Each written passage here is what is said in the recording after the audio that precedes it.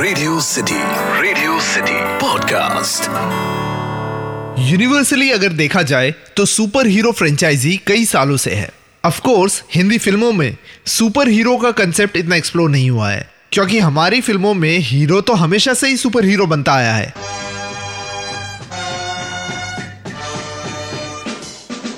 एक साथ हजारों विलन से भिड़ जाता है, विलन्स की सारी गोलियों से बचता है, गोली लगने पर भी उठ उठ के मारता है और कभी भी हमारे हीरो में कोई कमी नहीं होती।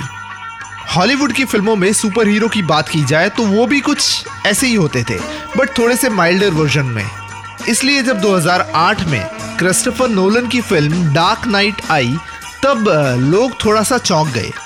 ये शायद पहली ऐसी सुपर हीरो फिल्म थी जहां हीरो से ज्यादा फिल्म का विलन जोकर पावरफुल था। डार्क नाइट शायद इसलिए भी ज्यादा मशहूर हुई क्योंकि कहीं ना कहीं it showed the weaker side of a hero, और शायद इस वजह से लोग इस फिल्म से बैटमैन के इस कैरेक्टर से कनेक्ट कर पाए। अनफॉर्चुनेटली हमारे हिंदी फिल्मों में ये नहीं हुआ।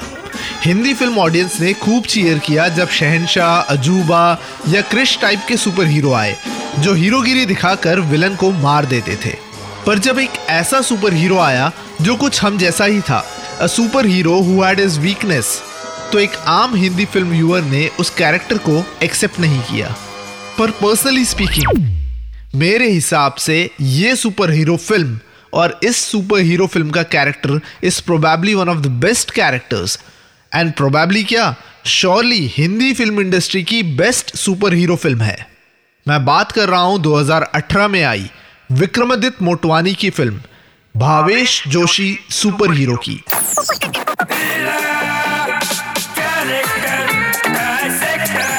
Character dissector with Atiq. Radio City पर मैं हूं कैरेक्टर डाइसेक्टर अतीक, और अगर आपने अब तक ये फिल्म नहीं देखी है तो I strongly recommend you to watch this amazingly beautiful film Bhavesh Joshi super hero.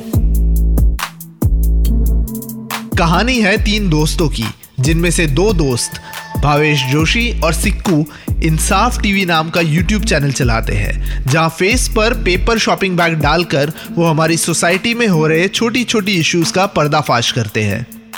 Bhavesh Joshi इंसाफ टीवी के इस फिलॉसफी में स्ट्रांगली बिलीव करता है, पर उसके बाकी के 2 दोस्त रजत और सिक्कू धीरे धीरे अपने कॉर्पोरेट लाइफ में बिजी हो जाते हैं। इंसाफ टीवी के एक ऐसे ही स्टिंग ऑपरेशन के दौरान भावेश जोशी मर जाता है। सिक्कू यानी हर्षवर्धन ये रियलाइज करता है कि भावेश जोशी कोई इंसान नहीं, एक सोच है। Bhavesh Joshi is not a character, Bhavesh Joshi is a philosophy, Bhavesh Joshi is a belief. Sikku Bhavesh Joshi बनकर एक सूट डिजाइन करके और अपनी मोटरसाइकिल को कस्टमाइज करके बन जाता है भावेश जोशी सुपर हीरो। जैसे कि फिल्म रंग दे बसंती का एक डायलॉग है, जिंदगी जीने के 2 ही तरीके होते हैं, एक जो हो रहा है होने दो, बर्दाश्त करते जाओ, या फिर जिम्मेदारी उठाओ उसे बदलने की। और यही फिलॉसफी है भावेश जोशी सुपर हीरो की। भावेश जोशी एक तो नाम से ये कॉमन इंसान है, भावेश जोशी किसी सुपर हीरो का नाम हो ही नहीं सकता।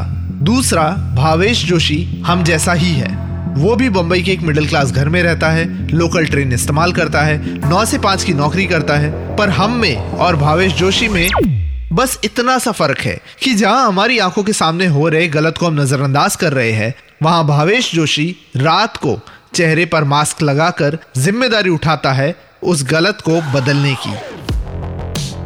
तो जब मैं भावेश जोशी सुपर हीरो के इस कैरेक्टर को डाइसेक्ट करने बैठा तब आई रियलाइज्ड कि इस कैरेक्टर को डाइसेक्ट करना पॉसिबल ही नहीं है, क्योंकि भावेश जोशी सुपर हीरो नाम का कोई है ही नहीं। भावेश जोशी एक सोच है, एक थॉट है, एक फिलॉसफी है, और एक थॉट, एक सोच, एक फिलॉसफी को डाइसेक्ट कैसे किया जाए।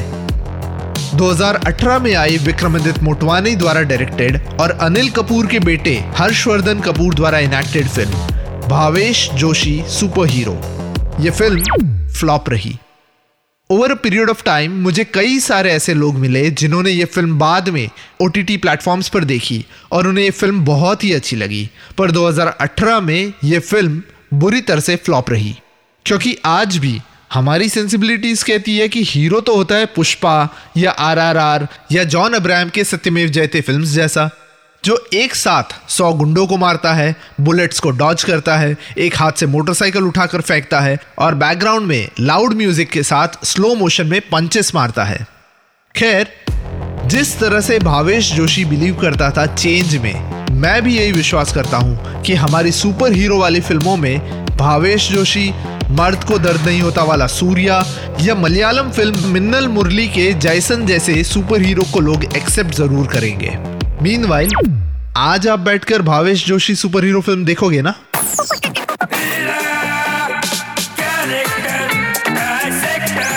Character dissector with Ateeq. इस पॉडकास्ट का फीडबैक देने के लिए मेल करें podcast@myradiocity.com या इंस्टाग्राम पे कैरेक्टर डाइसेक्टर विद अतीक पे DM करें।